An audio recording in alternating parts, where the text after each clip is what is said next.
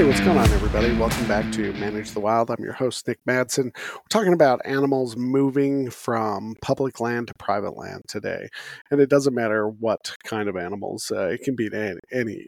We can even talk about geese doing this more and more as outdoor recreation becomes more popular and more tools are available to help people get further and further into the backcountry.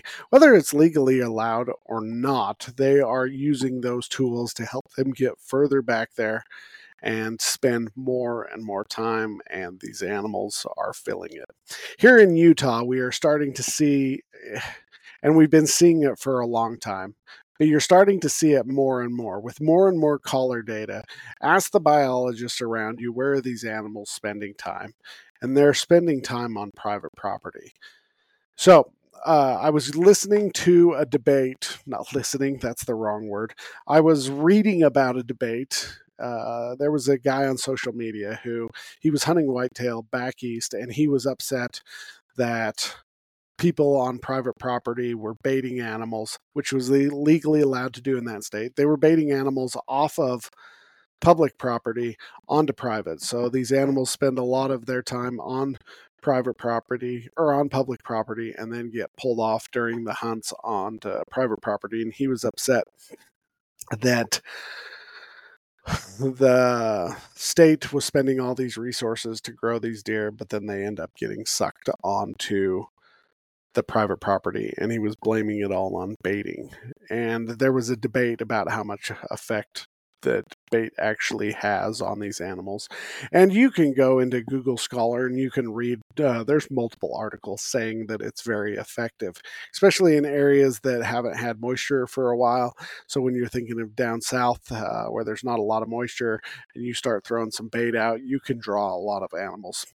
The other thing, though, that I would like to highlight that we see a lot of here is not necessarily baiting, but it's the lack of pressure. There is so much recreation going on in just your overall outdoor experience now compared to when I was young that it's unbelievable. Snowmobillers, backcountry skiers, cross-country skiers, snowshoers, those are all happening right now. But then you move into the springtime and then you've got the hikers, the backpackers, the bikers, and then you move into the fall, the summer, the fall, and you start getting the hunters putting out their trail cams. I mean, there's just constant pressure on these public lands, and what we've been seeing it for a while as animals are starting to figure out where there is no pressure. They are looking just like I'm getting old, I'm getting ornery. I like to go to my favorite room, which is right here. I come downstairs, sit in this room. It's quiet, it's peaceful. I don't have all the commotion going on. My kids aren't screaming down here. Or I go to my in-laws and all the grandkids get together. It's just so loud. It's so irritating. You just want to get away from all of that. And that's what these animals are doing. And it doesn't matter if it's whitetail deer, mule deer, elk.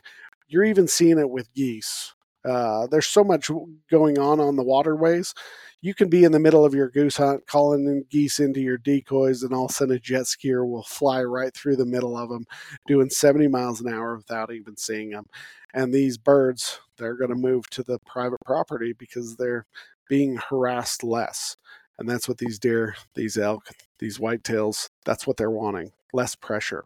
So not only is bait, yes, going to draw them, but the amount or the reduction in pressure so they can sit quietly. They can go through their habitat, eating the food they want, being able to process it without being constantly disturbed, without constantly being on vigilance, because the more vigilance they have, the less food they're able to bring in.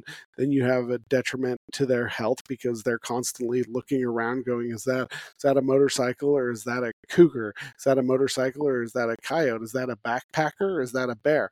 They're constantly on alert until they move into these private areas. These large tracts of land that are private reduce like 100, almost 100%. Let's say there is 99.9% reduction in pressure on these private areas versus these public lands that are being used. It's great that people are going out and about, but these animals are going to continue as they get smarter and smarter or generational over time.